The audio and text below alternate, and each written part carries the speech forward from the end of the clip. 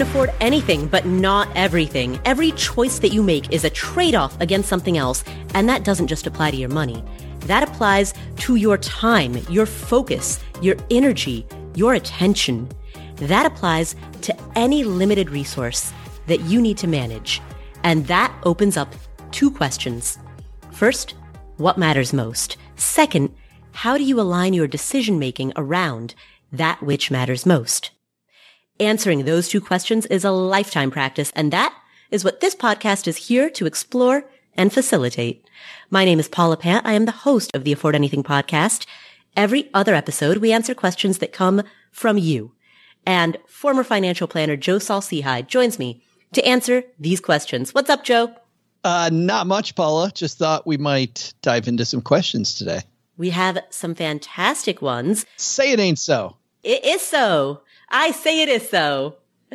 So the very first question that we are going to answer relates to the distinction between FI and RE. And for the sake of new listeners... They're different letters. I know, right?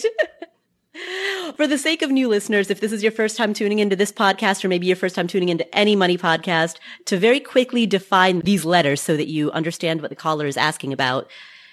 FIRE, F-I-R-E, is an acronym for Financial Independence, Retire Early. The FI part, financial independence, references having enough potential passive income, typically through investments, such that you could support yourself, or at least support a bare bones version of your life. That is the traditional definition of FI. The RE part is one of many options that you might choose if you reach FI. So the RE stands for retire early. And many people, once they've built that sufficient safety net, choose to retire early. But FI is the enabler. It is the foundation, the financial foundation. And RE is one of many options that follow upon reaching FI. So with that context established, and I say that for the sake of new people, here is our first question, and it comes from Ginger. Hi, Paula. My question is, if you don't want the RE part of FI, shouldn't your goals adjust? Our FI number would be 2 million, but given I'd go crazy without the structure of a job long term, I don't want to fully retire early, so I'm not sure that number is very helpful.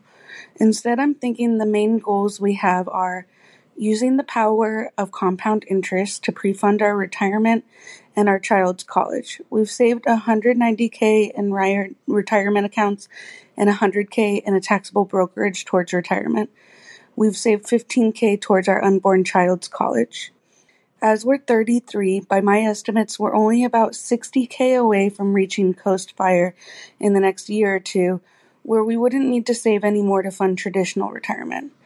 Once we reach this, I'm thinking we should reduce our savings in stocks about 50% of our income and instead start 1, buying back our time by paying for a cleaning service, 2, saving a year's worth of expenses separate from our 6-month emergency fund for a 1-year mini retirement where we'd travel and homeschool our kids with experiential learning, and 3, purchasing a vacation home. With our workplaces implementing hybrid work from home policies, I'd like to purchase a vacation home or cabin that we'd subsidize by Airbnb-ing it for most of the year, but would work from home there for a month or so a year. And 4, have more freedom to accept lower paying jobs if they're more rewarding or gave better hours and flexibility. All of these would be spending choices, not savings. We'd do this post reaching Coast FI, but very far from full FI. I'm just not sure I should see why I should target continuing to save for early FI if I don't want early retirement. Am I missing something? Ginger, thank you so much for that question. I love this question because this is a question in which money is a tool that enables your life. And so much of the conversation oftentimes can get granular that we forget that. We forget what this is all about. So first, if you want FI without the RE, I think that's fantastic. I've got FI, but without the RE. I never plan to RE. And given that life situation, the FI number, the number at which you feel secure enough to be able to take risks, that number is highly subjective. I object to the boilerplate traditional interpretations of FI which state that you need to, for example, have 25 times your annual spending. Those definitions exist because it's easy back of the napkin math, but your annual spending will fluctuate over the span of your life. If you were to graph your spending over your adult life, that graph would change year over year, month over month. And so many people stake their FI number to where that data point existed at the time that they learned about the concept of FIRE. But in the graph of your life, that data point is one random point across the graph. That's the reason why it never made sense to me to define FI as 25x your annual expenses. And that's why I instead like to define it in a far more amorphous way, in which FI is the point at which your potential passive income is enough. But that opens up the rather philosophical question, enough for what? And I think you allude to this when you talk about how you'll reach coast fire in the next year or two. So for people who are listening who have never heard the phrase coast fire is the concept that if you never contribute a penny to retirement accounts ever again, you'll totally be okay. And it sounds as though, by your estimates, in the next year or two, you're going to hit that. And that frees you up from the obligation of having to work at a job that provides a certain income threshold just so you can sock more money away for retirement. It frees you up from the obligation of having to keep your budget under a certain dollar amount so that you can put more money towards retirement. It gives you that freedom because you've got this huge line item in a person's financial planning budget that is, at the time you reach FI, check, taken care of. And that gives you an enormous level of flexibility. So all of the options that you listed, hiring a cleaning service, taking a 1-year mini retirement, buying a vacation home that you subsidize via Airbnb, or switching to a lower paying job, all of those options and many, many more that I'm sure you didn't even have time to list or may not have even thought about yet. Those are all fantastic options once you have that greater degree of financial flexibility built into your budget. And that's what Coastify, and you can't see me, but I'm putting this in air quotes. That's what Coastify creates, but really it's not about the FI. It's just about the flexibility. FI is a souped up way of talking about the concept of making sure you have a safety net and giving yourself financial flexibility. And as long as those are the principles that you are working towards, those are the principles that you are achieving, then it doesn't really matter how a Reddit thread might define one version of FI versus another. Yeah, sometimes I feel like, especially with people that have been in lots of discussions about the FIRE movement, that there's almost a negative side to that. I feel like we spend a lot of time talking about what this definition is and what this definition isn't. Mm-hmm. Like, what does it really mean? Which, if we back away from FIRE or coast fire, any of those words, we think about the reason, and this is what I think Ginger really asked, why would I continue putting more money away after that point? And the only reason is certainty. That's it. Because once she gets to the point that she has enough to do all these amazing things, and I'm with you, Paula, I think these things are so amazing, mostly because when you can visualize your goals, you're much, much more likely to achieve them than if you just, when I was a financial planner, people would say, oh, I want to travel. Well, where do you want to travel? Because traveling halfway around the globe versus exploring northern Michigan are going to be two totally different budgets. Two completely different budgets. And I know people that traveled for a few years and just got tired of it, and then the goals changed. So the only reason to keep saving beyond that is that certainty, because what Ginger needs for her family would be then to be able to almost glad bag this money up, set it off to the side, and never touch it until you get to the point that you now are going to stop working, right? That you're going to to need to lean on it. That's the only downside, is that for some reason she might have to go into that bag earlier than the date that she thinks and has to take out some of that money. And we see things change all the time. You're saying the risk would be that she might have to raid those funds early. Yes. That is the only risk. Now, would I take that risk and do the things that she's talking about? Absolutely, I would do that. Because I think that these life experiences that she's talking about for her, I mean, experiential learning for her kids, you can just hear in her voice all the taking a mini retirement, the vacation property where they can spend. I mean, these are granular, visualized goals. And I got excited hearing those goals. So I would definitely do that. But I also want to know, every plan has a downside. What's the downside of this one? It is that you might have to go grab that money earlier. Yeah. The other potential risk is that she may have miscalculated the amount that she needs in retirement. And so, Ginger, that's true. Way to offset that risk, and what I would recommend that you do regardless, is if you are in a job that gives you a 401k match or a 403b match, take the match. Even after you reach Coast Fi, take the match. So long as you're doing that and your spouse or partner is also doing that, you'll naturally be continuing to save money in traditional retirement accounts. Yeah. And that brings up, I guess, something else, which is that over my life, my goals have changed. My ideas have changed. I was listening to another podcast for entrepreneurs last week, and the guy was talking. He actually mentioned the Afford Anything podcast. Oh, excellent. During it. Yep. It mentioned Afford Anything and Stacking Benjamins, which was really cool. It's called Startups for the Rest of Us. But he was talking about how there are people, and we know people that have these very aggressive goals in their 20s, in their early 20s. And he said, I'm older now. When I was 23, I'd want to live in a tent my entire life because it was pretty cool to live in a tent. He kind of talked about how he's a little too bougie for that now, Paula.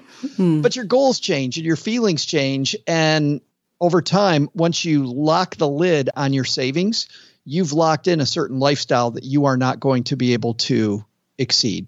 And by the way, once again, that's okay. Just knowing it ahead of time that you've put the lid on that lifestyle at X point is something I want to know ahead of time. Right. Exactly. So, Ginger, I would recommend continually reassessing on an annual basis if the amount that's in your retirement accounts still keeps you at Coast Fi based on the retirement projections, the age of retirement, the expected lifestyle, based on the best of your ability to calculate what you might need in retirement.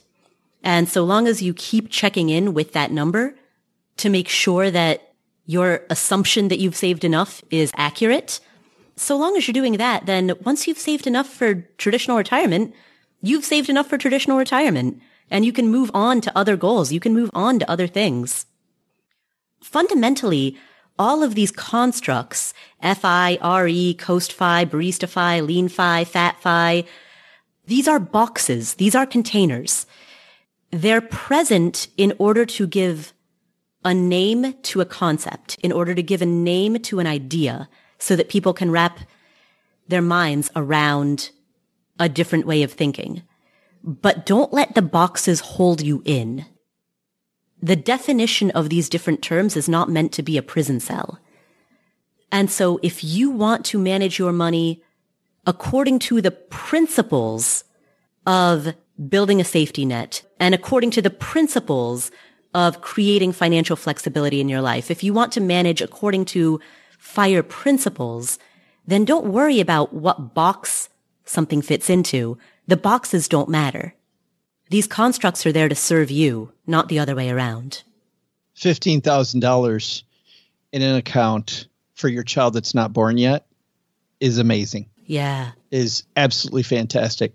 I have a very close friend that saved very aggressively early in his life. And I said, how do you do that? He said, you know what motivates me? And Ginger seems to be this type of person to me.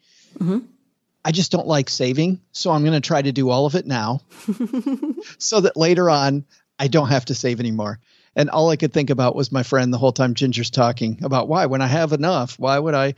And that was always my friend's goal. Speaking of some of the numbers that people use in the FIRE movement, did you see the new piece out about a month ago from Vanguard Research? No. It talks about updating the 4% rule. Yes, this is an ongoing conversation among retirement researchers. I know Dr. Wade Pfau has also talked on this podcast about updating the 4% rule.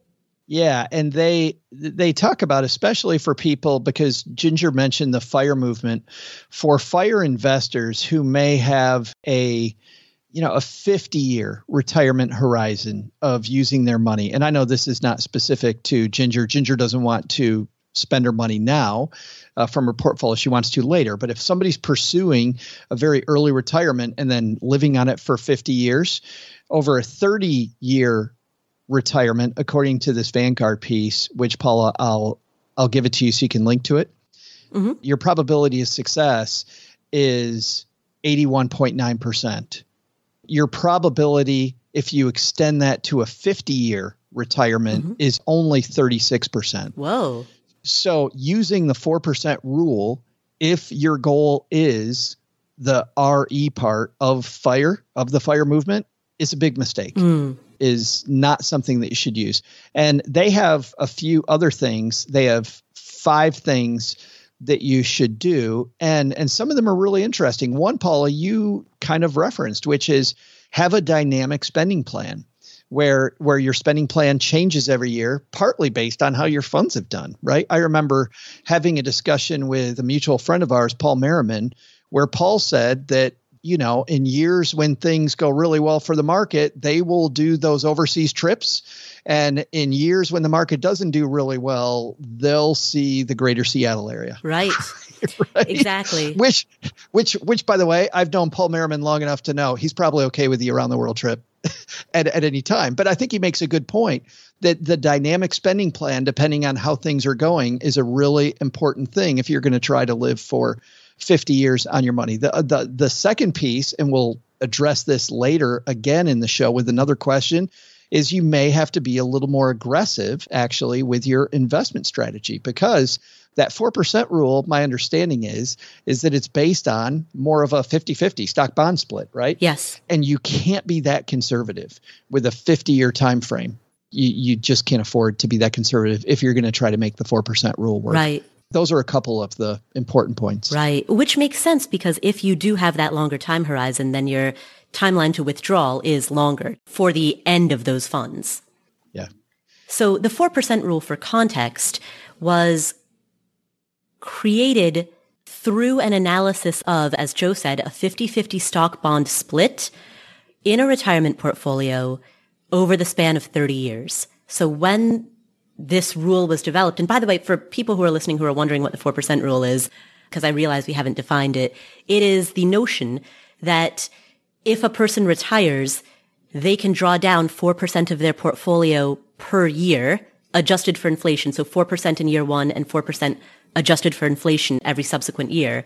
And they have a high probability of not outliving their money. So that's based in some very rigorous research that was done by a man by the name of William Bengen. But that research, again, was done looking only at a 30-year time horizon and assuming a 50-50 stock bond split.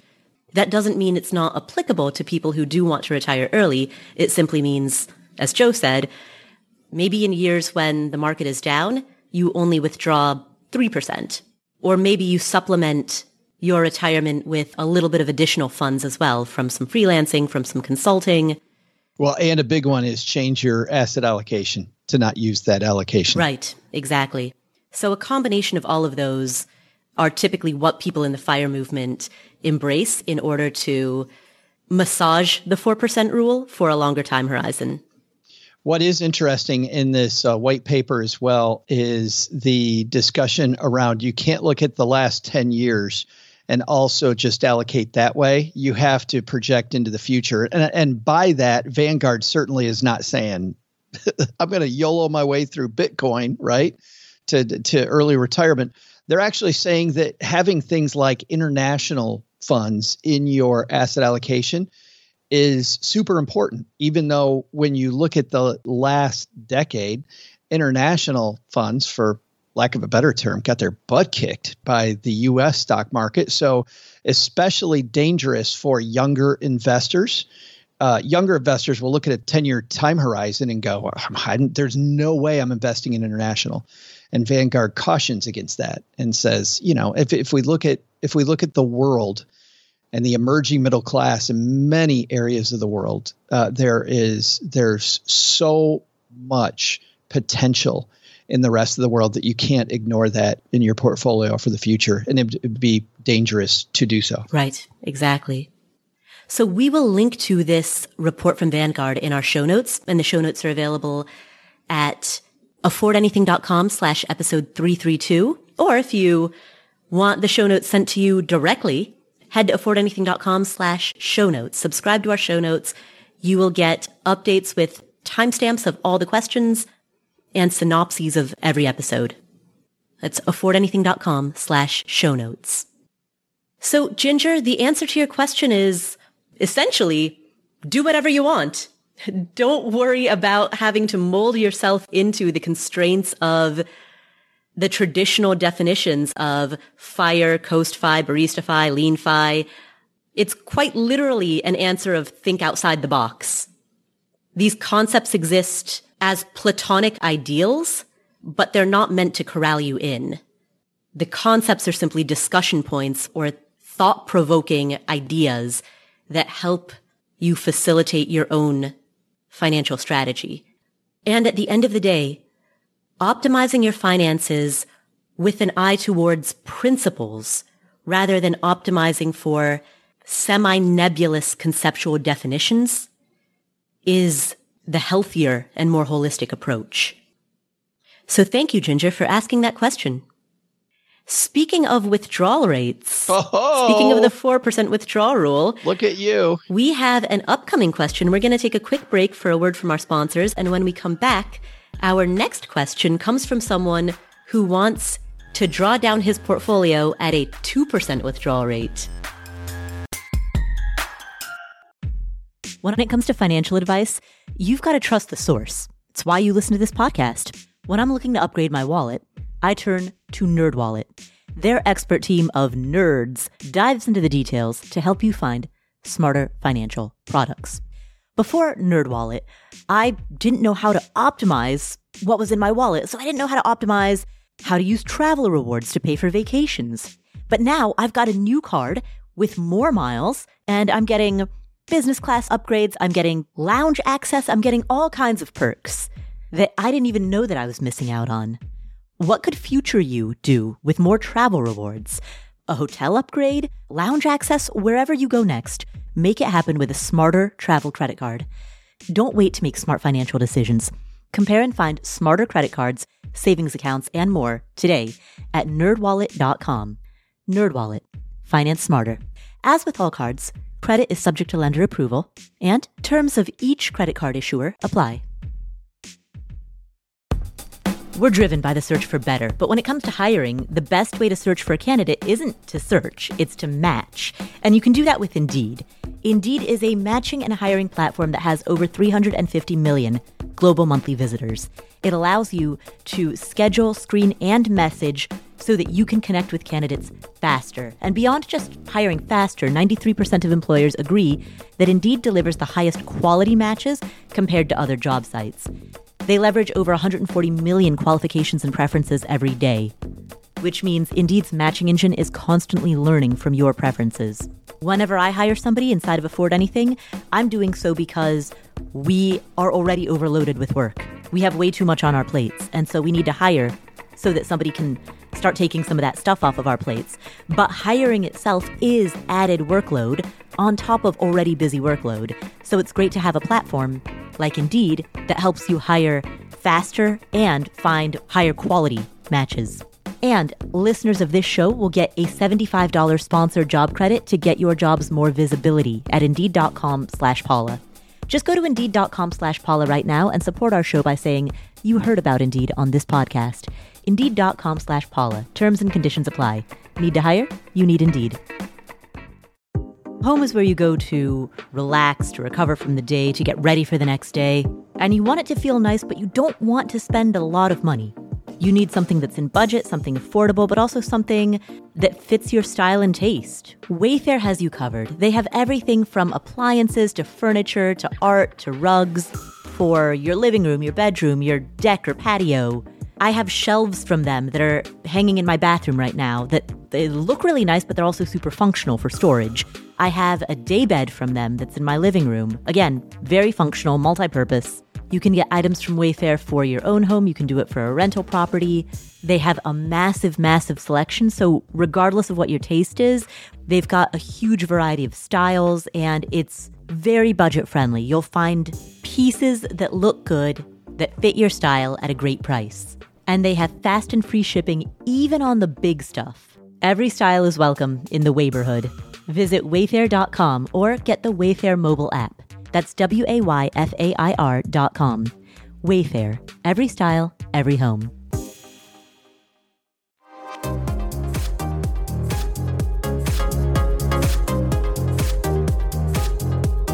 Our next question comes from Wilson. Hey, Paula. Really enjoy your podcast, especially these Ask Paula episodes where you and Joe really have great debates and discussions and general banter back and forth. I think it's really, really helpful for the audience, especially for listeners like myself. My question today is really around the decumulation phase, where I know there's a lot of information out there and discussion around how to accumulate wealth, but when you finally pull the trigger and retire, how to actually withdraw money still confuses me a bit. I think that you and Joe often talk about landing the plane or a glide path, and that people are often too quick to get conservative with their money as if they're going to spend all the money at once when they retire. So my situation is that I'll probably be retiring, hopefully, with about a 2% withdrawal rate that I'll need for my expenses. So I know that's a very favorable position, and maybe I'm just overthinking this, and maybe the sequence of return risk for 2% is just not high enough to worry about. But is the idea that I can pretty much invest in 100% stocks at that point and continue that because of such a low withdrawal rate that even if the market takes a drop, perhaps I'll only still be drawing, let's say, 3% or at worst 4% in a given year. The other thought I had was maybe splitting the difference. If I take half of my money, so with that, I'll only be withdrawing 4% of half of my money and kind of traditional 60-40 portfolio and, kind of living off of that. And then taking the other half, assuming that that will just go to my heirs and continue to invest aggressively with that second half. So I just wanted to see the thoughts that you and Joe had on the strategies. Thank you. Wilson, thank you for the kind words. And when Paula and I, little known fact, when we get on here, we say, let's have some general banter back and forth. We actually use that term. Let us have some general banter. I love your question about decumulation because to Wilson's point, Paula, he's 100% right. Everybody talks about how you're going to put the stuff in and nobody talks about how you're going to take it out, right? Or some people do, but there's so much less discussion around taking it out. And I think it goes back to Stephen Covey's stick analogy that when you pick up one end of the stick, you pick up the other end. So when you pick up the stick, you want to know both sides, just generally have an idea. So even people that are way far away, don't fast forward. This is for you. The earlier you know the different decumulation strategies, the better off you're going to be to make your decision. And I think there's three that I really like. Well, there's actually a fourth one. Why don't I start with the one that I don't like? Okay. And this is the one that people do, especially people that are aggressive, Wilson, and they have a lot of money in stocks. And you talked about, well, hey, if I have an all stock portfolio, let's say, and I'm only doing a 2% withdrawal rate versus a 4%, well, then I probably don't have to worry about it. I would tend to agree with that statement, by the way. Mm-hmm. But what I don't want to do is guess where the market is and when the right times are to take money out. So what some people try to do is they try to look at the market and go, wow, the market's pretty high right now, so I'm going to take a bunch of money out today and I'm going to sit that money in cash. And then I'm going to wait till the market's high again next time. And then I'll pull more money out, just to make sure that I have enough for a reasonable emergency fund and enough money to live for X number of months. The reason I don't like that strategy is you're always going to second guess yourself. You're doing the exact thing in reverse that we tell people not to do when they put money in, which is don't pick a day because you're going to be wrong. And so you're going to Monday morning quarterback yourself. You're going to say, oh, I shouldn't have taken out today most of the time. Or you're not going to live your life. You're going to go, the market just doesn't seem that good now, so I'm going to leave it in. And no, don't play that game. Essentially, you'd get caught up in market timing. Absolutely. Yeah. So don't play that game on the sell side either. I would do the same thing you did when you put it in, which is dollar cost average the money out. I might pick, like you do with rebalancing, just a couple times a year and take it in much bigger chunks. I wouldn't do a monthly withdrawal system. Maybe quarterly? Yeah. Something that is less often and take a little more. What that does, this strategy, if your money's not in an IRA, that's what we call taking a capital gain strategy. And generally, it is a lower tax hit than other strategies. Now, if the money's in an IRA, it's going to count as income either way. So it doesn't matter which of these you use if your money's coming out of IRA funds. But that's number one. Number two is to then always just keep a really large cash cushion in place and use like a once a year approach. Instead of quarterly or twice a year, go to once a year. Now, the upside there is that now you are being much more conservative with your money because you have so much cash sitting there. If for some reason you want to take money before the year is up, let's say that not market timing, but you see that the market's way ahead of where you need it to be before your next withdrawal, you can go ahead and take the next one early then. So you can be a little more conservative. Obviously, the bad news is you're going to have a lot of money sitting around in cash, and there is the propensity to do what I just said. Play this little sideline market timing game when it suits you, right? Which can end up messy. The third one would be to switch your allocation. And you switch your allocation to more of an income-driven allocation where maybe you're still in stocks, Paula, but now you're moving to stocks that pay a larger dividend. Or maybe before you preferred stocks that didn't pay that large a dividend. If you are outside of a tax shelter, like an IRA tax shelter, the problem there is dividends are going to generally be at a higher rate than a capital gain would be. Right. You could end up with a little more tax friction. If it's inside an IRA, though, that makes it very conservative because now instead of reinvesting the dividends that you have from your investments, you're having the dividends feed this cash cushion and you're living off the dividend income stream that your portfolio creates. Right, which allows you to keep more of your principal balance intact, your principal contributions intact. Yes.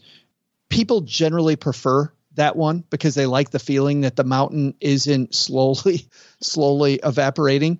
When you do... Mountains evaporate?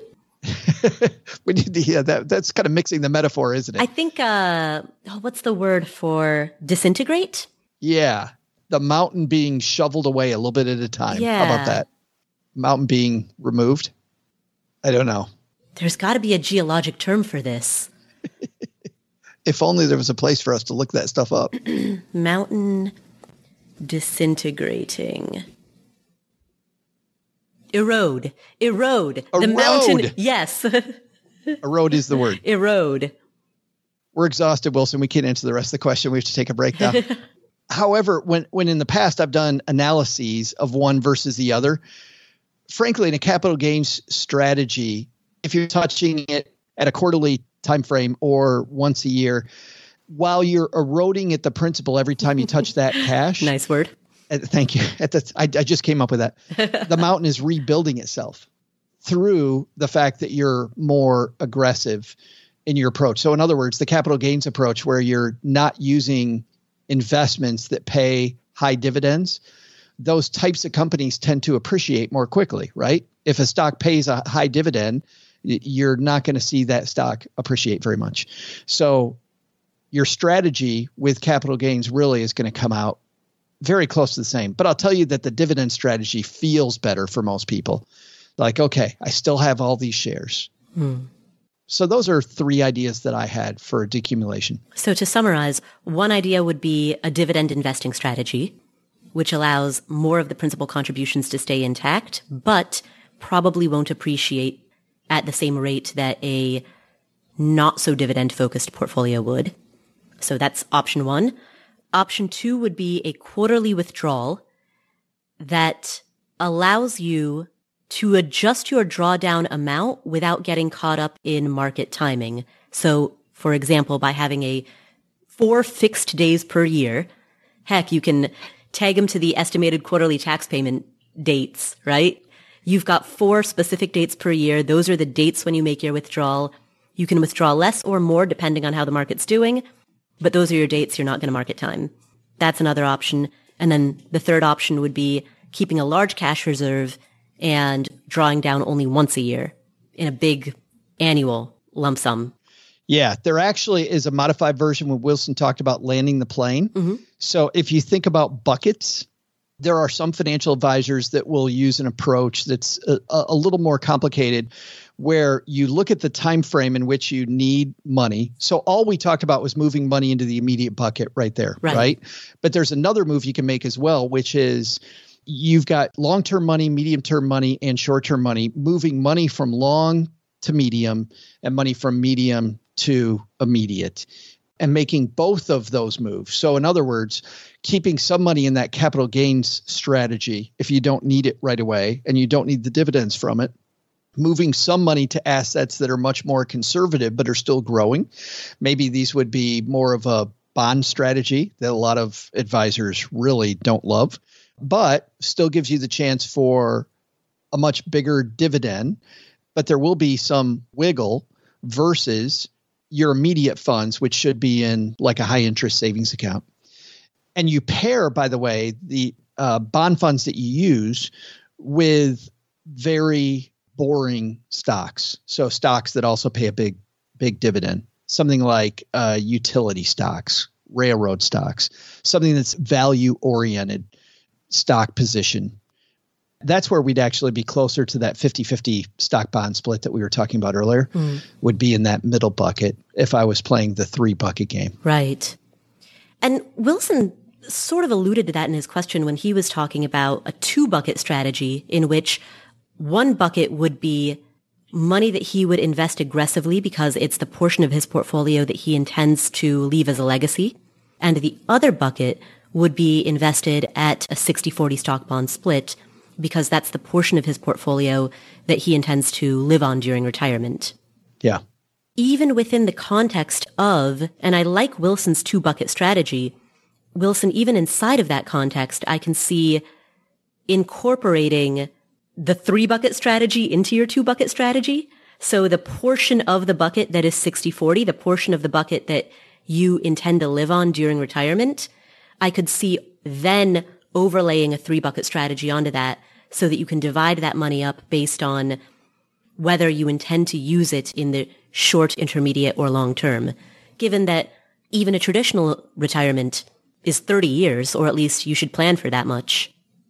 You know, money that you're dealing with in a year or 2 is going to be handled very differently than money that you intend to spend in year 29. That specifically is what I want to make sure that everyone hears, that I definitely don't want to gloss over. This whole strategy that Wilson's talking about, which is the effective piece of the strategy, is you're investing money based on when you're going to need the dollar. Mm-hmm. So it's almost like a YNAB strategy, right? If you aren't familiar with YNAB, it's a program called You Need a Budget. A lot of people that use it love it, but the strategy of that type of budget is every dollar has a purpose. And I know when I'm going to spend that dollar, and I know where I'm going to spend that dollar. And you're telling your money what to do ahead of time. This is almost the same thing with your retirement money. We don't know specifically when I'm going to use it like I do in a YNAB, but I know about how much I'm going to need for the next 5 years. I know how much I need for 5 to 10, and I know how much I need for older than that, which is why, and this brings up a problem in personal finance. Sometimes you will see people that will say, well, an 80-year-old should not be invested in tech stocks. And that, Paula, is crazy talk. Right. Because if the 80-year-old doesn't need the money for themselves and they're investing for the people that are going to inherit that money, they may be looking at a whole different time frame that has nothing to do with them. So an 80-year-old could be in Bitcoin, right? An 80-year-old could have a crypto strategy. Age is irrelevant. What really is relevant is when is that dollar going to be spent? Right, exactly. And I'm glad you brought that up, because I think part of what I hope that we emphasize on these episodes is the decoupling of age from timeline. Decoupling? Yeah. Another great word, like erode. I love that. That was a throwback to a few weeks ago when we talked about the decoupling of diplomas from skills. Yes. So, Wilson, those are a handful of options for how you can manage this retirement money. And I think the takeaway is, of all of the options that Joe has just laid out, of these options that we've just discussed, there isn't any one that is universally a better or worse approach. Each has its own merits, and the one that you choose at the time that you retire may or may not end up being the one that you stick with throughout a 30-year retirement. Over the span of 3 decades, there's a decent chance that your strategy will change. And that's fine as well, so long as the strategy is deliberate. The thing that you want to avoid, as Joe said at the beginning of this, is market timing, making decisions impulsively based on emotions about what's happening. And particularly when you're in the decumulation phase and you can't compensate for mistakes by just earning more, those emotions can dominate your decision-making to a greater degree than you might have experienced during your working life. And so what matters is having a clear strategy and having a protocol for if and when that strategy will change. But all of these strategies that we've laid out, they've all got their upsides. So pick whichever one resonates with you most. Thank you, Wilson, for asking that question. We'll come back to this episode after this word from our sponsors. You know, spring is a good time for new beginnings. It's a great time for spring cleaning, for planning outdoor activities, and for going through your financial life to make sure that everything is in place that you need. Everything that you need is in place. And the thing about life insurance is that shopping for life insurance can be part of your financial planning for the year. And Policy Genius is there to help with that. Policy Genius has licensed award-winning agents and technology. What does that mean? It means you can, in just a few clicks, compare quotes from top insurers. With Policy Genius, you can find life insurance policies that start at just $292 per year for $1 million of coverage. Some options offer same-day approval and avoid unnecessary medical exams. Policy Genius works for you, not for the insurance companies. They don't have an incentive to recommend one insurer over another. And they have thousands of 5-star reviews on Google and Trustpilot. Save time and money and provide your family with a financial safety net using Policy Genius. Head to policygenius.com or click the link in the description to get your free life insurance quotes and see how much you could save. That's policygenius.com.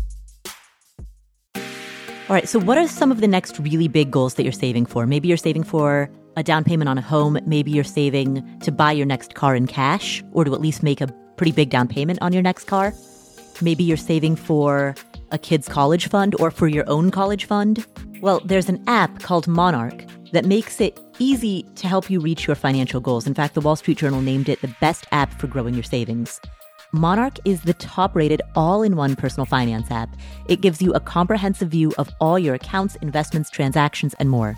Create custom budgets, track progress toward financial goals, and collaborate with your partner. And now get an extended 30-day free trial when you go to monarchmoney.com/Paula. Monarch has a very simple, intuitive design.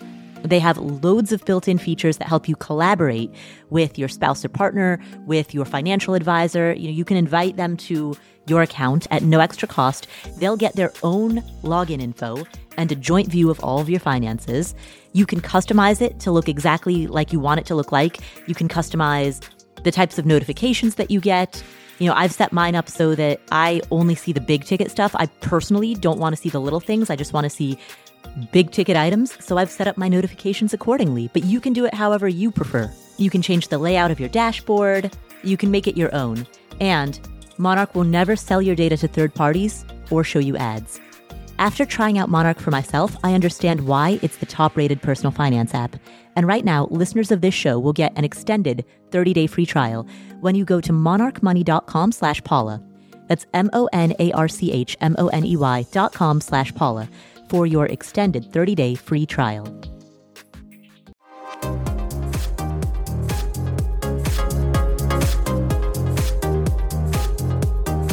Our next question comes from Jennifer.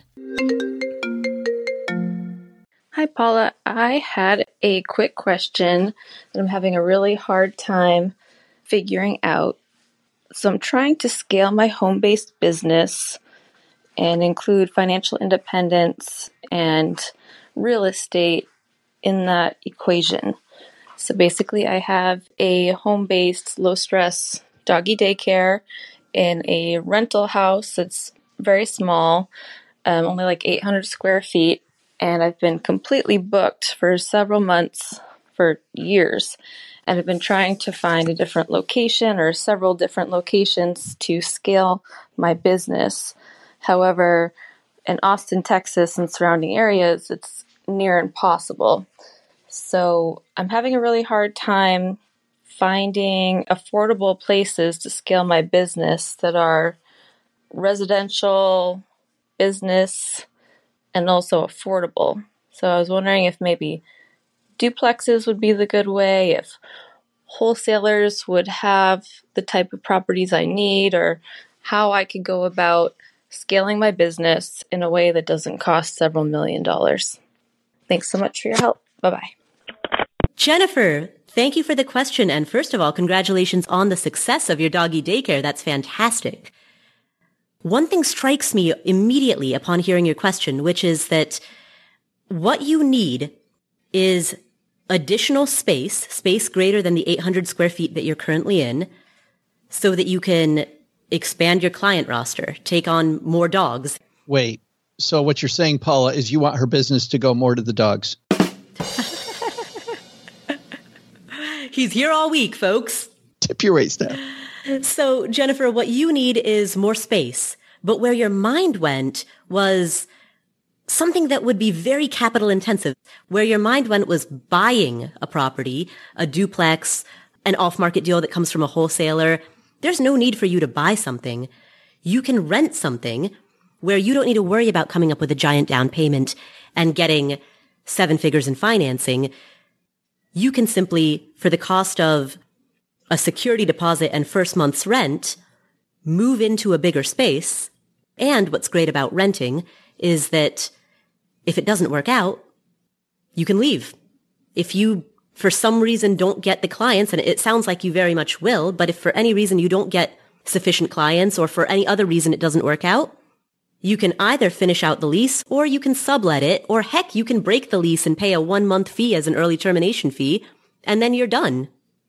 There's no reason to jump to duplexes, wholesalers, $1 million property, when the solution would be to rent a space that is even 1,200 square feet, which would be a 50% increase over what you have right now.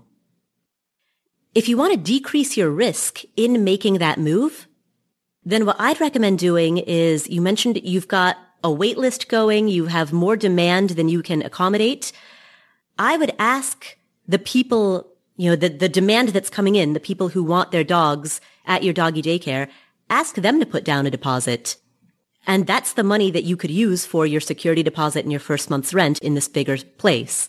Plus, with the deposit that they put down, you now have more assurance that when you move into the bigger space, you'll be able to take in more dogs, because you have people who have pre-committed to buying your services, using your services, once you've expanded your ability to provide those services. So by functionally pre-selling those spots, you're able to defray some of the risk. You're able to get the budget in hand, in pocket, to be able to kickstart this new enterprise. I mean, moving is expensive. There's going to be moving fees. There's that security deposit, right? You'll be able to have the budget from those pre-sold spots to be able to cover that. And for the cost of a few $1,000s, most of which comes from the deposits that your new business puts down, you can glide into this new place with very little or perhaps nothing out of pocket. I remember when I first went into business and I was thinking about buying a place. I actually had a mentor show me what most businesses do, which is exactly, Paula, what you're talking about. In fact, later when I was a financial planner, a good investment for both tenant and for landlord was a concept which we don't need to go into too much here. It's called a triple net lease. Mm-hmm. And that's usually big box stores do this. Commercial spaces do this. Yeah. Yeah. And the reason they do that is because Best Buy is fantastic at the business of logistics and selling electronics. They know the pieces. They know how to get them into your hands. That's what they're good at. They don't want to own the property. They want to be able to focus on their business and only their business and have somebody else take care of the rest. So taking a cue from what bigger businesses do, I think it gives her much more flexibility. And to your point, takes this expensive area she lives in and makes it somebody else's problem. Mm-hmm. Exactly. Jennifer, in your case, you wouldn't need a triple net lease because that's something that's seen only in the commercial world. Yeah. And since what you're looking for is a residential space, cool, get a residential space. Obviously, make sure that you clear it with the landlord ahead of time. Make sure the landlord knows how you intend to use this space. That's just part of any negotiation. Yeah, and I didn't mean to introduce jargon there. I just wanted to introduce that just in the way that this is very popular. I mean, it is a very common concept and it makes a ton of sense. Be good at what you do. Right. And focus just on the mission, which is the great doggy daycare. Right, exactly. Yeah, and to your point, Joe, it's very normal for businesses to not own the property or the space that they're in. Paula, let's talk about this business in particular, though, because the lessee might have an issue with the fact that it is a doggy daycare. I know when I was a landlord, one of my tenants had a dog and didn't tell me she had a dog. Mm-hmm. And I didn't find out until much later. And I had hardwood floors and the dog just ripped up my hardwood floors and really caused some damage. One piece of advice I love, whether it's being in business or thinking about any potential conflict you have, is to remember Sun Tzu's advice in The Art of War, which is the best battle is the one that you never fight, right? That is the best battle. So going in, knowing that you have a doggy daycare, what's a potential problem that a lessee might have that you may rip up the place, right? Now, you can use that to your advantage, though. There is a type of lease that traditionally is called a double net lease, which means that you're going to be responsible for some of the upkeep inside of the house or of the property that normally the landlord takes care of. And I'll tell you why this is good. On one hand, Jennifer's going, oh my goodness, this is going to cost me money. It might. However, you can negotiate a lower rate because of the fact that you're not asking the landlord to take care of the property while you're there. Your promise is that the property is going to be in X condition with Y things. And if I'm a landlord and I know that the tenant is going to take care of some of the potential problems that we have, and I have a lease that reflects that, I may be willing, Paula, to give away something for that. Right. And Jennifer, when I say that, this is part of any negotiation, I mean, going to the landlord and saying, hey, I would love to rent your place. Here is the business that I run. And so here is the stipulation under which I am renting your place. I need to continue to be able to run my business. Sure, there might be some contingent of landlords who are not willing to negotiate and their answer is a hard no. But there's also a contingent of landlords who say, all right, well, the answer is maybe. I'm worried about damage. I'm worried about X and Y and Z. And that's where you and the landlord sit down. You have that negotiation. And fundamentally, what that means is that you discover what their concerns are and then address each of those concerns.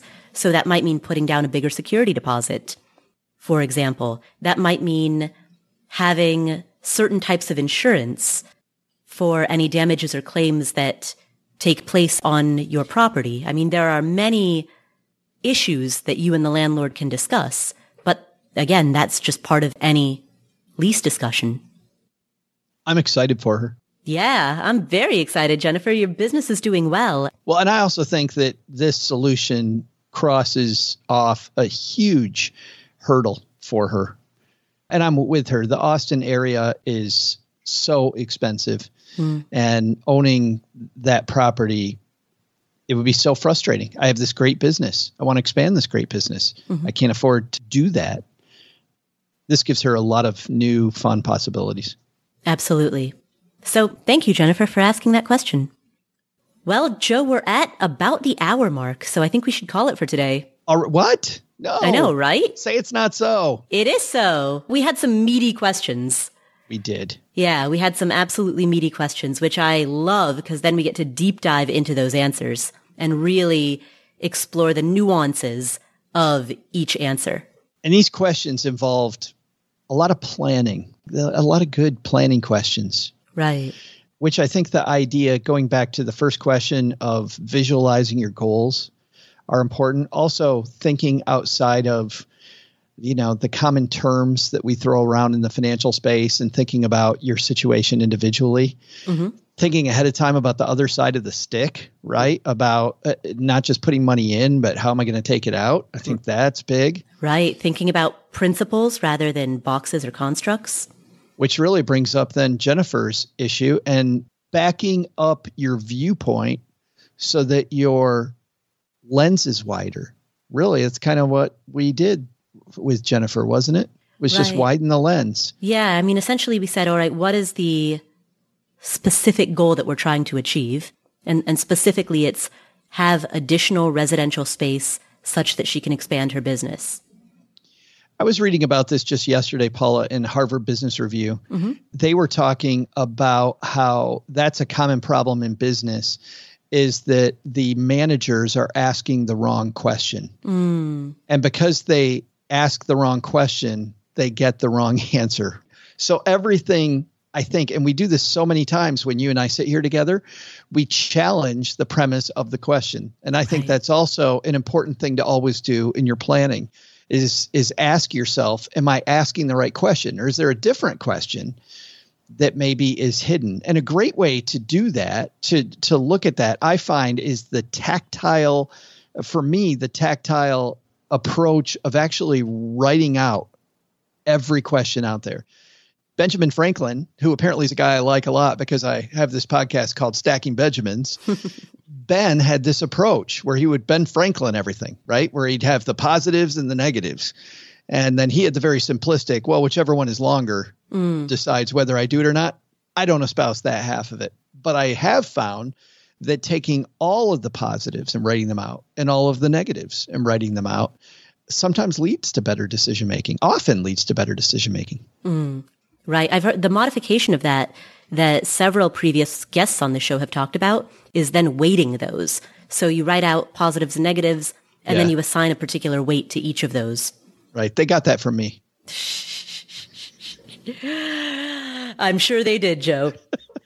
And speaking of getting things from you, where can people find more of you if they would like to get more pearls of wisdom, more eroded mountains? You can find more of me and sometimes Paula at the Stacking Benjamins podcast every Monday, Wednesday, and Friday. And I'm super excited about the week, Paula, that we had last week. We did History Week on the Stacking Benjamin show. Sometimes we have shows that are very, very much strictly about your money. And other times we have topics that are very money adjacent. And on History Week, we talk about some people who made lots of money, but also those were at different times of their life. But in some cases before that, in some cases after, they had a real effect on all of our lives because Major General Mary Eder wrote a wonderful book called The Girls Who Stepped Out of Line, which is stories of women who changed the course of many people's lives during World War II. And then on Wednesday of last week, we talked about why Longfellow lied. You're familiar with Longfellow's most famous poem, Paul Revere's Ride? Yes. One if by land, two if by sea. Right. Longfellow wrote that much, much, much later, around 80 years later, and made a bunch of money and had a whole career really based on that as his most famous poem. And it turns out it's not completely factually correct. So we dive into the history of and the lessons around why maybe that had happened. And I think there's a lot of cool takeaways. But that and much more Monday, Wednesdays, and Fridays on the Stacking Benjamin Show. History Week on the Stacking Benjamins podcast. You know, the Discovery Channel has Shark Week. Yeah. We have History Week. Right. I like it. Well, thank you so much for tuning in.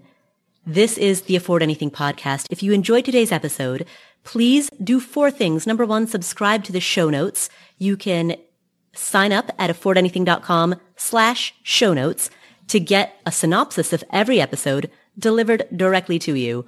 Number 2, make sure that you hit follow in whatever app you're using to listen to this. Spotify, Pandora, Apple Podcasts. Make sure you hit the follow button. Number 3, while you're there, please leave us a review. These reviews are incredibly helpful in allowing us to book amazing guests. And finally, number 4, last but not least, share this with a friend or a family member. It's the single most important thing you can do to spread the message of good financial health. Thanks again for tuning in. My name is Paula Pant. You can find me on Instagram at Paula Pant. That's PaulaPant. This is the Afford Anything podcast, and I will catch you in the next episode.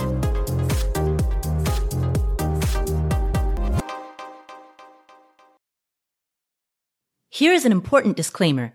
There's a distinction between financial media and financial advice.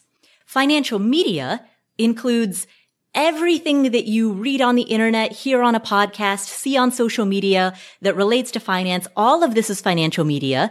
That includes the Afford Anything podcast, this podcast, as well as everything Afford Anything produces. And financial media is not a regulated industry. There are no licensure requirements. There are no mandatory credentials. There's no oversight board or review board. The financial media, including this show, is fundamentally part of the media. And the media is never a substitute for professional advice. That means anytime you make a financial decision or a tax decision or a business decision, anytime you make any type of decision, you should be consulting with licensed credential experts, including but not limited to attorneys, tax professionals, certified financial planners, or certified financial advisors. Always, always, always consult with them before you make any decision. Never use anything in the financial media, and that includes this show, and that includes everything that I say and do. Never use the financial media as a substitute for actual professional advice. All right, there's your disclaimer. Have a great day. Then it doesn't really matter how a Reddit thread might define one version of FI versus another. I've been monologuing for a bit, so you take it. For a bit.